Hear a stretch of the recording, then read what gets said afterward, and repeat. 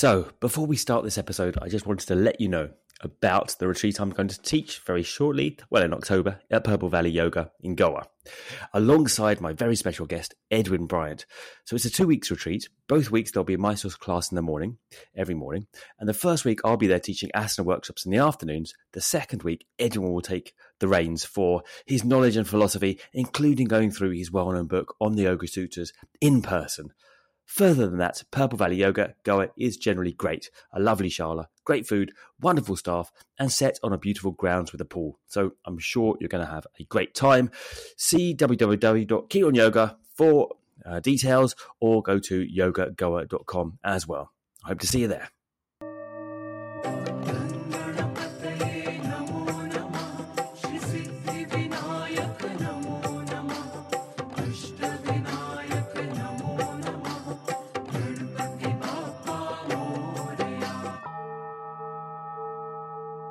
This episode of the Keen on Yoga podcast is sponsored by Moments, the booking system we use and highly recommend. Moments allows you to set up classes, workshops, courses, retreats, and appointments, either online, in person, or hybrid. You can take payments using Stripe and PayPal, and the Zoom integration means that clients will automatically receive their link to join. It's easy for you and for your customers. Moments is great for solo teachers right up to studios with multiple sites. If you do run a studio, the staff payroll feature allows you to manage teacher payments and more. The robust reporting and time-saving automations will save you hours on admin. It really does take care of the whole business side for you. The excellent team at Moments will help you set up or migrate from any other system, and best of all, they offer real support via phone, live chat, and email. They really are there to help whenever you need them. Right now, Keen on Yoga listeners can get a free 2-month trial for Moments. Click the link in the description below or visit keenonyoga.com/moments, MOMENCE, to sign up and give it a go. You'll be glad you did. If you have any questions about Moments, feel free to drop us a line at info@keenonyoga.com or via message on any of our social channels. And now, on to the episode. So, welcome today to the Keen on Yoga podcast, Judith Lasater. Judith has been teaching yoga since 1971, one of the founding members of Yoga Journal, taught all over the world. And yeah, I've always wanted to talk to you actually, Judith. So thanks for joining today. I'm really privileged to be speaking to you. Thanks for coming on. Well, thank you. I'm happy to do it for you and your listeners. I like to start with the most important thing first, which is a minute, pretty much literally a minute of silence. So what I'd like to do is ring my bells once and then invite everyone, except those people who are driving, while they listen, to sit in silence. So my suggestion is that you sit in front of your sitting bones, which brings the pelvis into a great position for the spine, and slightly drop the chin, close the eyes if you wish. And my one other technique that you might enjoy is to take your attention to the center of your brain, the geographical center of your brain, however you experience or perceive that to be, for this 1 minute. Yeah, okay.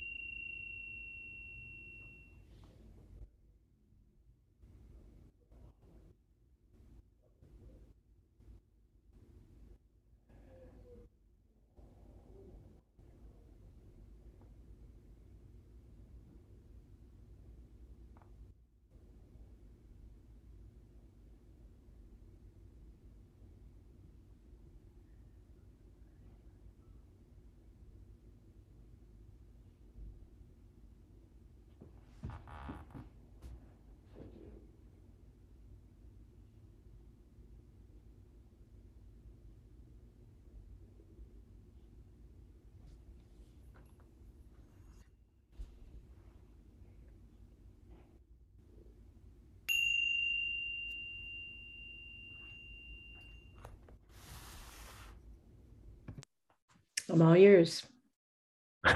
Was that a minute? I don't know. I could have stayed there longer. That was good.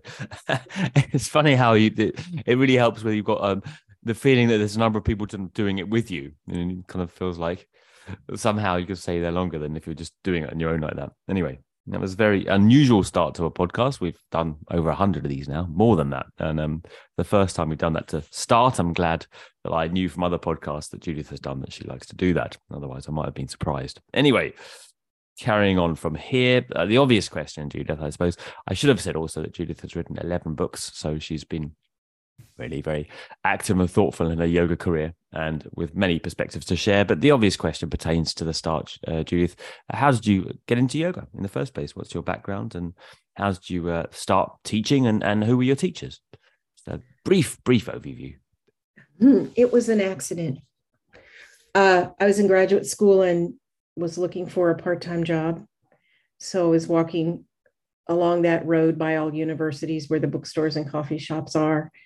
And I went into the YWYMCA. It was a student Y. But the thing that was so interesting was as I was walking along the sidewalk, I'd never been in there. I really felt this force, like right from the middle of my body, just like pulling me in there, sort of totally intuitively. And I walked up to the counter and said, I'm looking for a job, part-time job. And they all stopped and looked at me like, how did you know? And I said, no, what? We just got out of a meeting and we decided to hire a program associate part-time for the fall, minutes before that. So I guess you could say the universe had its wind at my back. And so I took the job. They had a yoga program. I took one class. I fell in love. I practiced the next morning. What I remembered, I started going to class every day. And within a few months, my teachers who had studied through the Vishnudevananda approach, moved away and asked me to take over a 200-person yoga class weekly program. And with the hubris of youth, I said, sure. How many people were on it a week? 200. 200, not in one class, but coming through the whole week, like 200 different people. Wow, that's huge, isn't it? It is. And so I went to teach my first class. I thought, sure, of course. And then I sat down in front of everyone and they were all lying on the floor for, 25 or 30 people just lying on the floor. And all of a sudden I thought, what have I done? I had no training. None, zero, but my own practice, my own study. But I would love to tell you about that event that happened next because it shaped my life so deeply. I was sitting there and I thought, okay, I'm going to sneak out. I can't do this. And then I remembered my teachers had said in such situations, take a deep breath. So I did. I took several slow breaths and had the kinesthetic, almost physical awareness there, wanted to turn around and look over my right shoulder of my teacher standing there, and then appeared in my mind their teacher behind them, and then back into a line of infinity, teacher to teacher. And I had this very clear experience of them all passing a bucket of water forward. And I realized that I was the bucket, not the water. And for me, that meant it's not about me. And how I would say that now is that for yoga teachers is the teaching comes through us, not from us. And I got that, and I turned back around, opened my mouth, and haven't stopped talking yet about yoga. I've been teaching now for 52 years. And I think how I would interpret that now is the necessity of our own practice to prepare the bucket. Yeah. And it's great advice, I think, for any teacher, because that's exactly, I intuitively did that to myself at the start as well, because there's no other way I could have ever taught if it was me. And so I just thought, you know what, I'm just sharing something that's really had such a big benefit to my life. So I'm just sharing that to people. And that was the only way I could have ever stood up in front of and done that. There was just no other way I could have done it as me. I would have crumpled in the corner after the first 5 minutes, I think. that's why I ring the bells in part. Right. Change To the remember emphasis. Mm-mm. my words when I speak about yoga are shaped by me, but they don't come from me. This wisdom does not come from me or you. No offense. No offense taken. I'm sure it doesn't. Nothing wise comes from my mouth. What? I doubt that seriously. Judith, when you first had that first yoga class, I wonder if you'd describe how you felt, because I know you came from did you say you were doing a dance background? You had a dance background as well? Yes, I had a dance Yeah, background, and yeah. that's why I started taking yoga, because I was getting some arthritic symptoms, and I thought, oh no, I want to dance again, and so that was the reason, and I didn't really want any of the philosophy or anything, and it was literally a line in the sand, a bright line in the sand, the day before I took my class and afterwards, and I ended up meeting my husband at the Y. Now I have these 3 children, one of whom, the youngest, my daughter and I work together, and she's trained as an architect, but she does with a lot of design background. So she designs a lot of websites and all our work together. And, I like to say I kind of wanted a yoga partner. So I grew one, my daughter. So it was a black and white moment. Yeah. Not often that we can identify those moments. Like often I think of some of my people I know, the most best friends and things. And I think, now, how did we meet again? Like it's so long ago. Like it just seemed like I always knew them, but it's wonderful. I find it wonderful for me that I know the moment that I took that. I call it the most important right-hand turn in my life, a turn into the Y. Right. But it's funny, isn't it? That just kind of seems like fate. And I think so many people would have a similar experience, I think, of the happenstance that came about with taking their first yoga class. And I've often said it about my classes that I happened to want to do Tai Chi, actually, but the Tai Chi night conflicted with a night at the student union, which was actually a kind of party drinking night, really, if I'm honest. And I wanted still to do that, but I knew I had to do something for myself as well.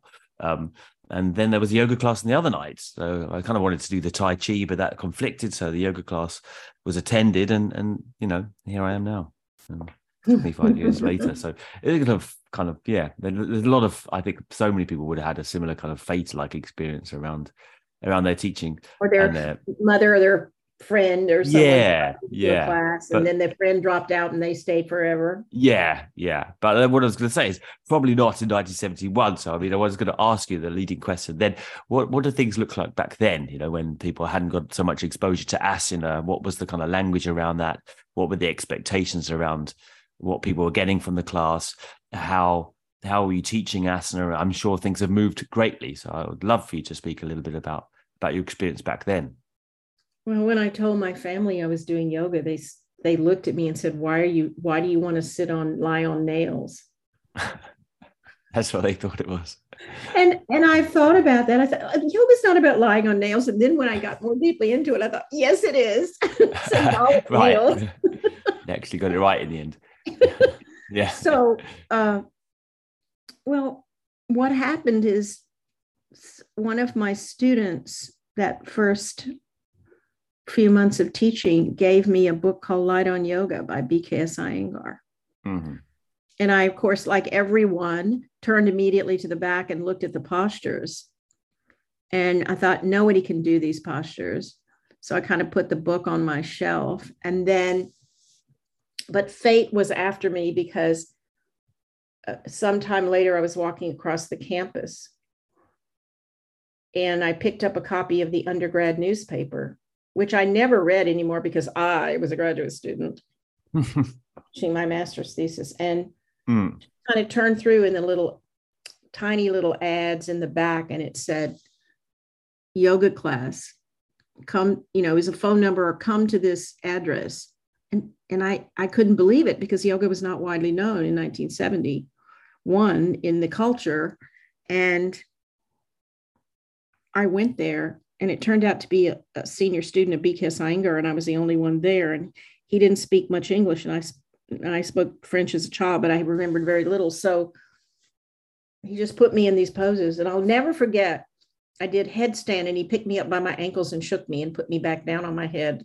That's something one doesn't forget. But it was so stunning to me, the effect of the alignment that was asked and the level of attention. And so then I got married, moved away, lived out on a ranch for a few months trying to figure out what's next. And I took out the book and I started trying to follow.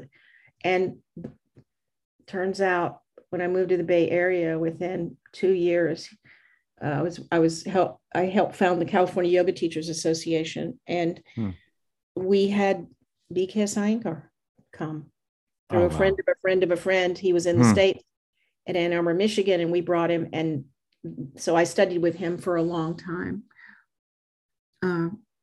Went to India 3 times to study with him. I didn't realize you had such a background with BKS, huh?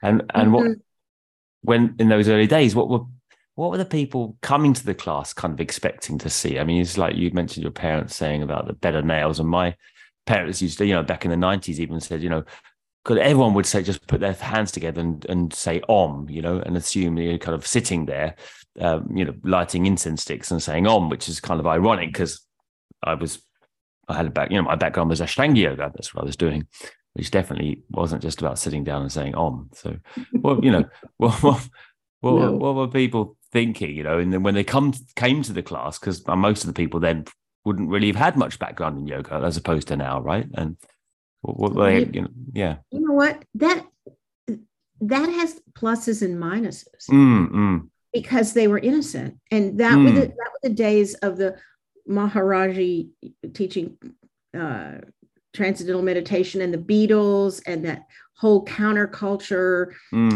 of the drugs with, different states of consciousness and Ram Dass and the whole acid thing. And it was all a big conglomerate, a big stew, if you will. And so people knew that this was a spiritual practice in a way much more than they do now. Right. Because yoga is now lumped with fitness and watered down to the most simplistic concept, which is asana as exercise, and overlooking the philosophical, at least the Ashtanga 8-limbed path of the yamas and niyamas and the true intention of what the practice is about. So what happens today, I believe, is that we confuse the asana for the yoga. And the asana, the postures are not the yoga. It is the residue that the asana leaves in our nervous system, that state of presence. Because yoga is it's a state of being, of deep radical presence, and the practices that are associated with it. And we have stripped away the philosophical part, generally in the States, and kept the how many chaturangas can you do? And heated the room a hell of a lot more. I'm sorry? And heated the room a lot more. So heated the room a lot. Sometimes sweat and feel like you're doing more exercise. Sometimes your words are faster than my ears. Sorry, it's my accent probably. Not the accent, but it's the speed. Like I notice it when I go to London. People speak much more quickly, and they say, "Oh, even without your accent, I know you're an American because Americans speak so slowly." But I think you enunciate better as an American. Obviously, you've got a Southern accent as well, so that's spoken a little bit slower as well. So it's very well articulated and clear for my ear. But I'm sorry I can't respond similarly with my own accent and words. I was going to say, so people weren't so so motivated, or so, let's say, I don't want to say obsessed, but so compelled to make physical progress. Did you see less of that propensity of people pushing themselves and asking for more asanas? And the whole thing was done in a darkened room, quietly. Right. And the Swami Vishnudevananda system, you would do a pose and then you would lie down, and then you would do another pose and lie down. And so it really was what I would later learn, that yoga is a practice of action, reflection. And today there is absolutely no reflection, not just on the asana practice, but there's that habit of action reflection, which we were taught in the early days, is not carried out of the room. And to me, it's what you do when you leave the class. It's like, how does this practice affect your life? Because your life affects your practice. You know, when we step on the mat, we bring our whole life with us. We bring our personality, our fears, our hopes, our dreams, everything to the mat. And if we cultivate a reflective attitude, we realize we cannot, quote unquote, do asana or pranayama or meditation any differently than we do our lives. And so I actually have written a book called Living Your Yoga, which I wrote, it came out in 2000. And it's always been for me, okay, now how do I manifest these teachings of letting go and of presence and of non-harming?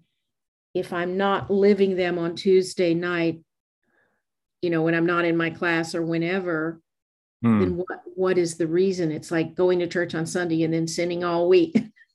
kind of. So but for me, it's always been about, how am I going to live my life with these teachings? How am I going to speak to you? How am I going to interact with a student? Am I going to treat everyone as if they were Buddha? Now, of course, you know, supposedly there was a Buddha. We all like to think there was, but who knows really? And who knows exactly what he taught? We all think we know, and maybe we do. I have a little cartoon I like to look at sometimes, which is a photo of Buddha sitting, like a drawing of Buddha rather, sitting, and underneath it said, I never really said that. But I like to bring my yoga off the mat by thinking of everyone as Buddha. And then that's a little shorthand mantra for me to remember to treat not only you, but me. If everyone is Buddha, that means I have Buddha nature too. So to me, the proof of the pudding of the practice of yoga is not handstand lotus in the center of the room, which I've done, and I still had to go home and wash the dishes. But how do I interact in my life with other Buddhas? What do I give my attention? How do I live? Yeah. How did you square that with your background in Iyengar yoga then, for example? What's the practical teaching for you consist of? What does alignment consist of? What are you trying to get your students to do physically, and why? If theoretically we could say from that perspective that you've just elaborated so nicely, that really anyone could come into the class and do anything in terms of their physical body, and it wouldn't matter whether they were quote unquote aligned or had any particular technique involved if they had the right attitude, right? I would say it this way. I'm also a physical therapist. After I started yoga and I realized that I wanted to be a teacher of yoga, there was really no profession of yoga teacher.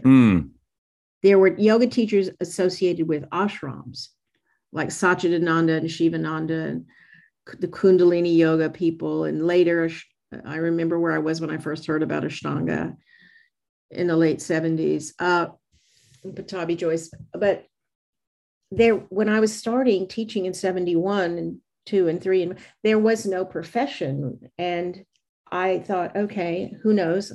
I would like to do productive work in the world. I'm going to go to physical therapy school so that I can learn about how people move. And that was another moment. I just woke up one day living in the country where I could look out the back kitchen window and see cows grazing in my father-in-law's ranch. And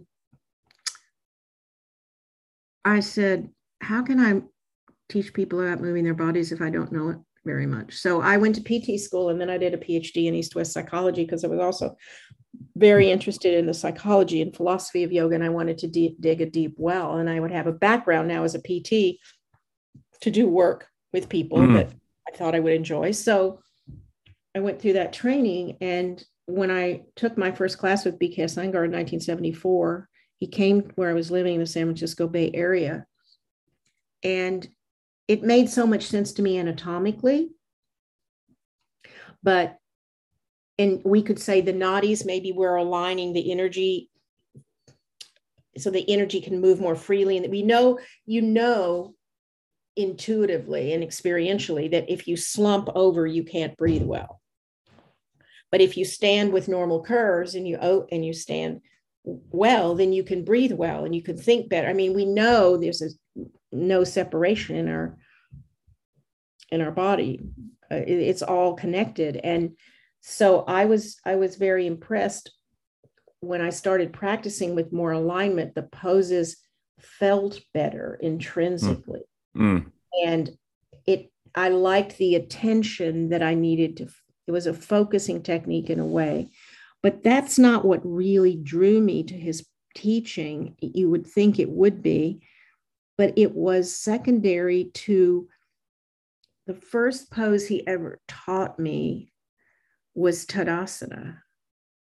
And he was teaching a class. I was, it wasn't even full. There was room for like 50 people. Like there was a 47. I mean, this is mind boggling, but this was early days. And we were doing Tadasana and he lined you up by height. So I was in the second row because I'm 5'4". And he started verbally picking on me. You call yourself a yoga teacher. You can't even stand up, kind of idea.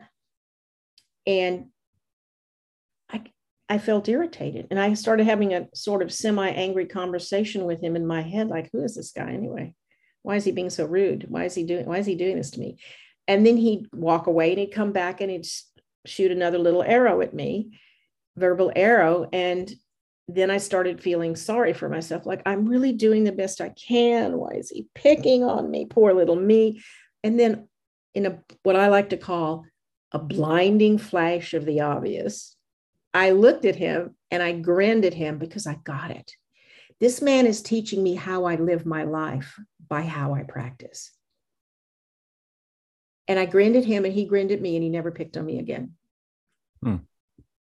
And then he proceeded to teach us Tadasana with all the limbs of yoga, like your feet are bhakti yogas that caress, devotion, caress the earth. Your thighs are karma yogas. They do the work of holding you, and I wish I could, of course, remember all of that he did. And that so appealed to me, that integration of the practice and the body, that you are the living yoga, was really a match for me and shaped my practice and my teaching so much. And then in later years, I began to pull away sort of naturally, I think, and softly, because he would sometimes hit people. This is well known. And I could no longer be in the presence of that, even though it wasn't happening to me. And I realized if someone hit me on the street, or that would be battery, and that's illegal. And why should my yoga teacher do that? Like I say, he never hit me, but he did hit people in my presence. So what's really the difference? And he was angry. He had, I believe, this is totally me, a lot of, as we all do, unresolved issues, emotional issues from his past. And he was definitely an angry character, I think, and known as Bang Kick Slap Iyengar, right? So, of course, and we've all heard that. And he, people would say, "Oh, that's because he loves you," and it just dawned on me. That's what battered women said. That's exactly. So I stepped back lovingly. I stepped back because it wasn't my path anymore. But I give him a great deal of credit for what I learned from him about the practice of yoga, because he was definitely a dedicated practitioner. And I was going to say, look, before you qualified the statement with that, how do you teach students, and has that changed? I mean, I think there's something about the kind of the rhetoric he used on you at the start of the class that you somewhat appreciated before he actually started hitting people. But it was, I mean, many people would have broken down and left the class and felt kind of picked on or victimized in that capacity. So yeah, I'm wondering how you developed your own kind of method of teaching individuals and how you relate to them. Well, first of all, I carry a great deal of respect for my students. First of all, they're brilliant. They chose me as a teacher. That was a joke, obviously. Yeah, I got it. But everyone is Buddha. And so I teach, I believe my students would say now with respect. I ask every time, may I touch you? Or if I'm behind them, I'll say, I'd like to lightly touch your shoulder blades.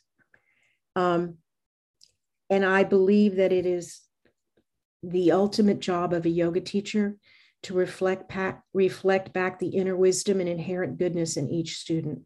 And the only way we can do that is to find it in ourselves. They are already whole. Everyone is already whole. We've lost that understanding.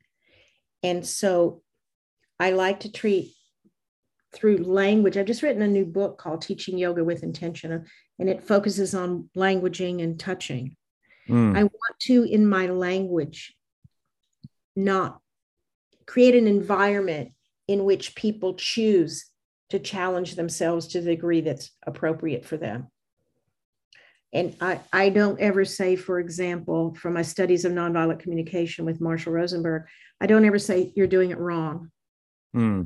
I say, I'm very concerned about your knee in that position. May I show you something else that you might like? I definitely have an opinion. I definitely have a focus in the class. I definitely would like them, at least in the States, it's probably true for you too. The old joke is everyone has this nightmare once in a while that they go to high school naked. Well, I never had that dream, but I had the dream. Sometimes I've had the dream that I go to teach yoga and no one will listen to me, and I'm trying to teach a class and it's like a frustration dream. So it has to be, there's a class is a leader, but a leader inviting people to have their own experience, creating an environment in which people feel, for one thing, free to say no to me. And I always make that clear. I tell them, I say, you can say no to me. I heard it a lot. I raised 3 teenagers. So if I say, would you like to do handstand? And they say no. What I train my teachers is always say yes to your students. And that doesn't mean you agree with them, but if someone says, no, I don't want to do handstand, you can say, yes, I hear you. Yes, I hear you. Would you be willing to do 1/10 of handstand? To just put your hands on the floor near the wall and take 5 breaths. Because it's not a power struggle between you and me as teacher-student. It's my main job is to facilitate an environment in which you learn what you learn. And if I treat you with respect and I'm willing to hear no, I'm really afraid I don't want to do that. I'll say, all right, please go try this while we're doing it. So it's not about ever forcing you or anyone to do a pose, because even if they get up in handstand, whose victory is it? Not theirs. Did you change your approach over time in this? Because obviously when I was going to say when Iyengar did that to you in the 70s, that wasn't the same as now. The time wasn't the same as now. And that kind of approach was probably more of the norm at that point, right? And even in Ashtanga, we're finding, and I do my bit for this, the kind of democratization of the whole process. So it's not so authoritative and the hierarchy isn't upheld with the teacher. Just, you do whatever the teacher tells you to do, So has this approach always been there with you, or have you kind of developed it over a period?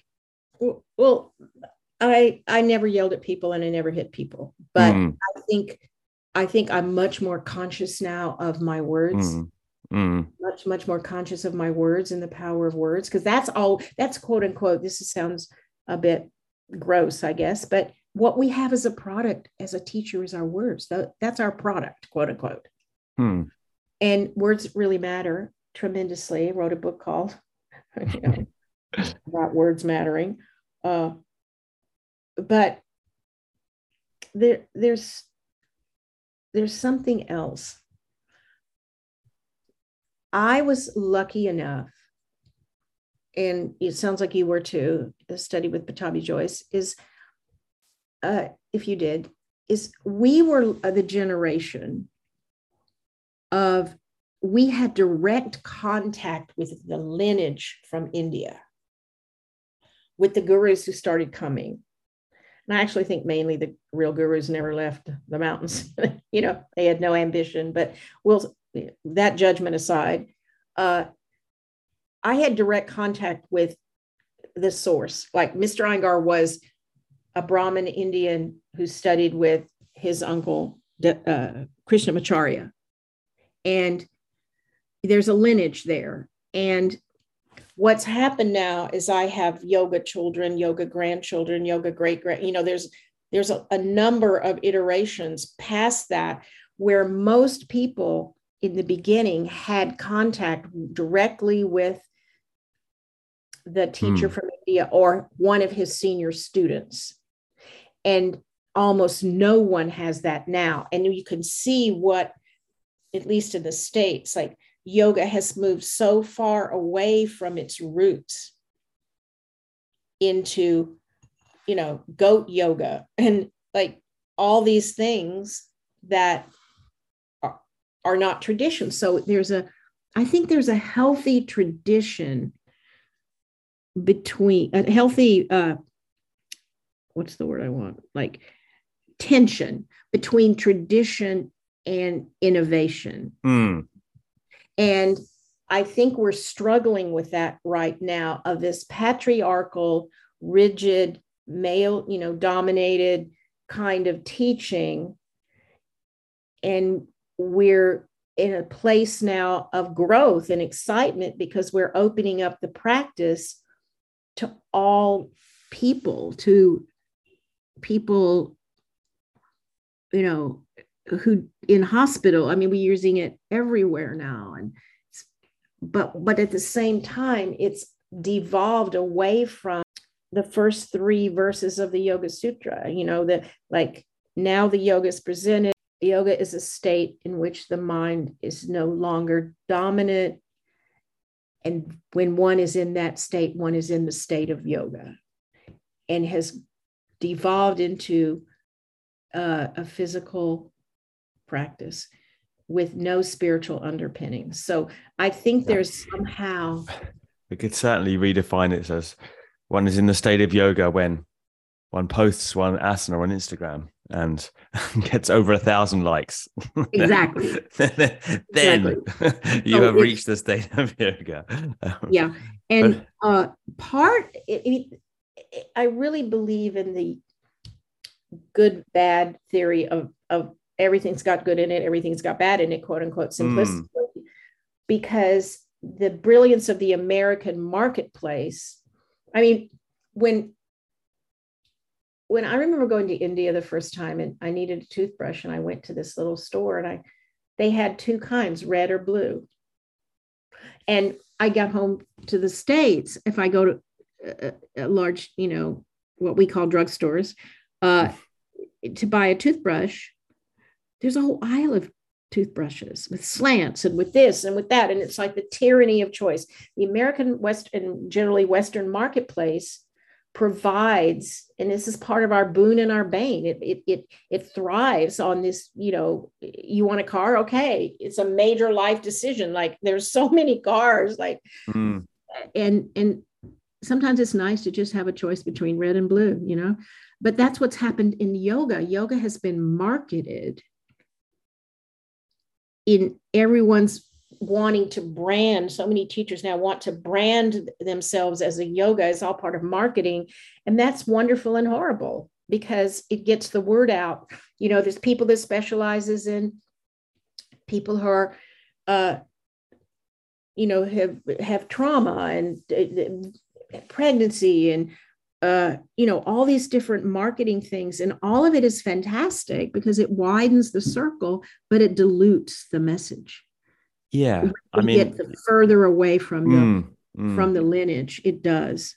But on the other hand, I mean, for example, your work on the language of yoga, I mean, that just wasn't around even when I started, right? And then in the 90s, this idea of using language in a skillful way. I mean, I imagine in the 1970s, and even when I started, you probably said things and I said things that weren't as skillful as they could be, and causing Absolutely causing true for me. upset. Yeah, causing upset to the students, right? And that is a new thing that's innovated out of yoga, like an evolution that we've got to credit as as something which has been brought to our awareness, right?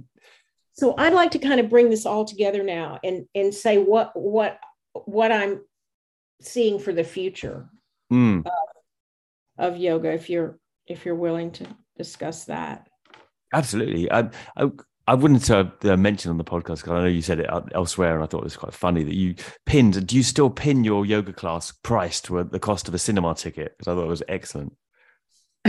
Well, if so, I mean, they're getting quite expensive. So you've definitely done well there. I think yoga teachers deserve to be paid a living wage, if they're well trained. But I think the crisis that's happening now, if you will, in the yoga world is there are so many teacher training programs. There's a lot of 200-hour training programs because of Yoga Alliance, which I have to take responsibility for, in part because I was on the early board and helped many years ago with this, coming up with this 200-hour thing, because we wanted there to be a baseline. But now that baseline has become the ceiling. And I think I know that there are trainings that you can get in a weekend. In fact, in the United States, you don't need any training to be a yoga teacher. You can literally hang out your shingle to be a yoga teacher anywhere in the United States, and you only need one thing, and that's students. You don't need any training at all. There's no law, because the yoga teachers we fought that. We don't want the government telling us what yoga is. But so I think what's happening now is that the teaching, not only are we getting away from the lineage, but it's so diluted. And I meet yoga teachers who are trained yoga teachers, and I'm very sad to say sometimes their knowledge of the body is very, very, very minimal, and that concerns me. So I'm thinking that we're sort of at a place where we need to look at where we want to be in the sense of taking back some of those roots and holding ourselves to higher standard of practice and behavior in the true tradition of yoga. Now, exactly how that's going to happen, I don't know, but I think the pendulum needs to swing back again a little more to that level of dedication and respect. And here's a perfect example to sum it up. A group of us got together many years ago, and we decided to create the Iyengar Yoga Institute. And we had a teacher training program. And you had to have practiced yoga for several years before you could even enter the teacher training program. So you were already practicing. And what is now happening is that people walk up to the door and knock on the door and say, I want to be a yoga teacher. And they're but they don't even really do yoga yet.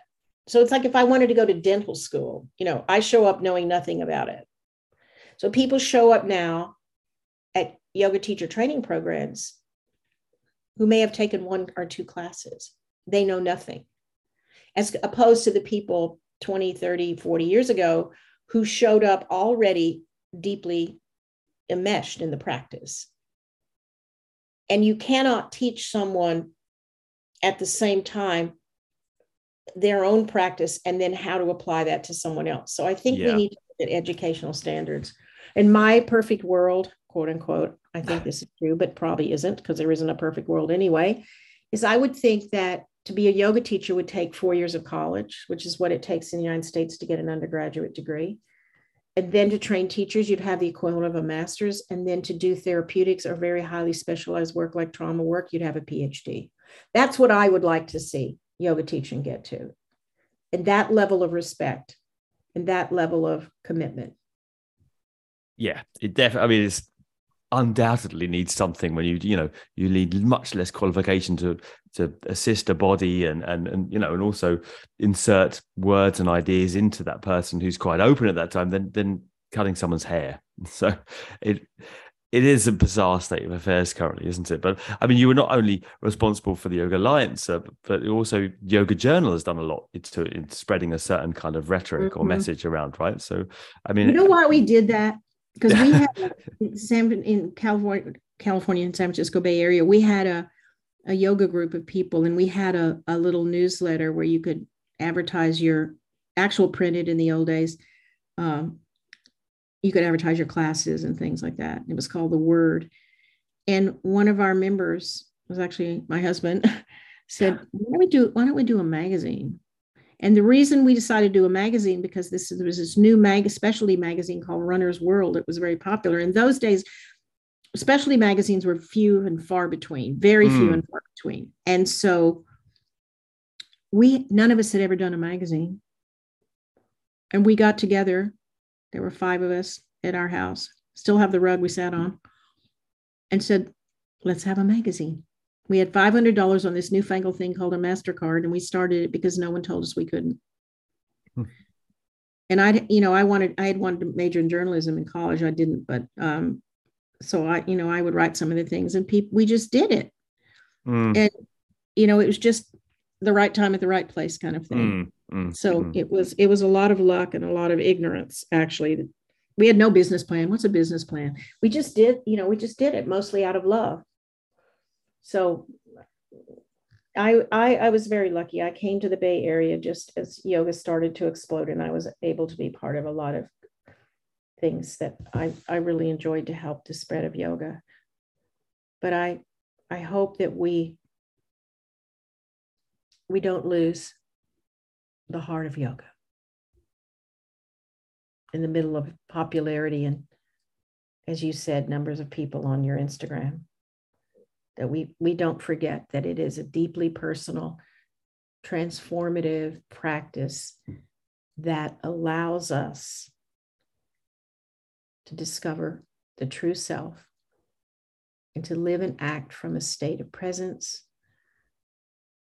I like to say, Shavasana is a gift you give yourself and the world at the same time.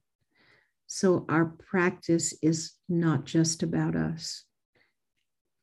And I'm not sure that we all know that yet. It's about the gift of our lives, how we live. That's what our practice is about in the end.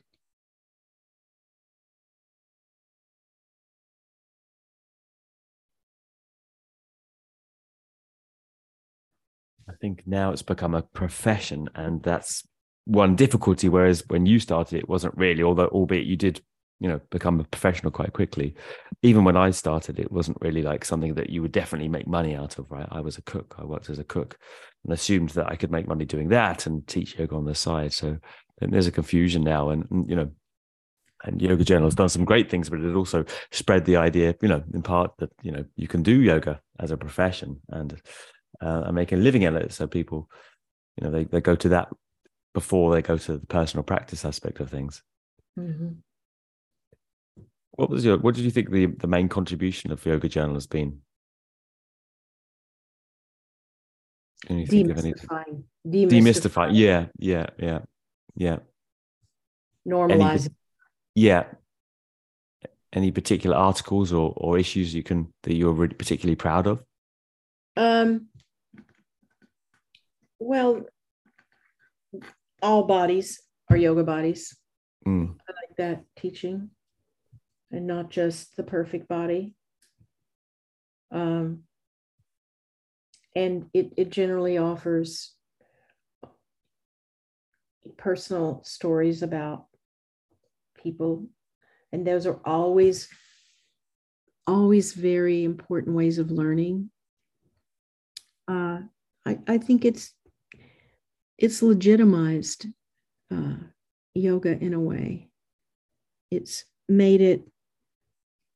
helped to make it a part of our culture. It's everywhere now, even if it's just the surface. Everyone thinks they know what yoga is. Doctors will tell people to take yoga and they've never done yoga themselves. I mean, we wouldn't even tell our doctors we were doing yoga. Well, listen, it's been a really fun talking to you today. I've enjoyed it. Thank you. I didn't realize you'd done classes with Patabi Joyce as well. So you did some Ashtanga in your time as well, did you? Yes, I my first Ashtanga class was with Patabi Joyce. My first Iyengar class was with Iyengar. My first introduction to Rolfing was with a private Ida Rolf. 10 people with Ida Rolf. Yeah. I mean, I was just in the right place at the right time. Yeah, it sounds like it. in Ram Dass. It says, "Hi, this is Ram Dass." I just had a lot of contact with that level of beginning of yoga in the US, and was very lucky. Before you go, let me just ask you 2 quick fire questions at the end of the podcast. We often do this. Can you give me one inspiration, one thing that inspires you in life? It can be a place, person, or idea even. And I say one guilty pleasure. You don't have to be guilty about it, but just something that you like to do. I'm not guilty about it. And I want to tell you that one first. That one first. Okay.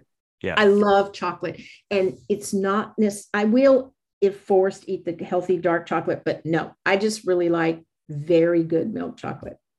Oh wow. That's I love unusual. Yeah. I know it. But life is also about pleasure, Absolutely. And I think I would just end with this saying that I wrote once that I try to remember every day. We think life is strong and love is fragile, but really it's the other way around. Life hangs by a thread and love holds the universe together. So when I hear that, when I think that, when I feel that, I remember that it's about respect and love. And that life is ephemeral and fast. And that helps me feel an inner space of my heart being open. And I like that because I always like what I say and do when I do it from an open heart. I always like what I get back. I like what I create. Whether it's teaching yoga or talking to you or being with my children. Whatever. Okay, well, that seems a good, sufficient place to stop. And I'll let you get through the chocolate one because you just say. I usually say people can't say chocolate, but then if you say milk chocolate, then I suppose we'll allow you through. So thank you for just a lovely chat. And I think I read your books in the early years before I did Ashtanga yoga and got enmeshed in that, and I enjoyed them. And the Yoga Journal, when we didn't have any other yoga magazines, right, it was hugely inspirational for my, as you say, demystifying and just kind of like broadening perspectives. So thank you for your contribution to the yoga world. I really appreciate it. And let's see if we can maybe get your daughter Lizzie next. That would be lovely. And I also would like to thank you for your time and energy and the work that you do in the world to help other people understand and practice yoga through your podcasts and other ways that you contribute to the well-being of the world. Thank you for that. I try my best. Not as good as you, but maybe given another 40 years, I'll try and I'll do a little bit more. Maybe live like the lotus at home in the muddy water. All right. Thank you very much for your time. Thank you. Thank you.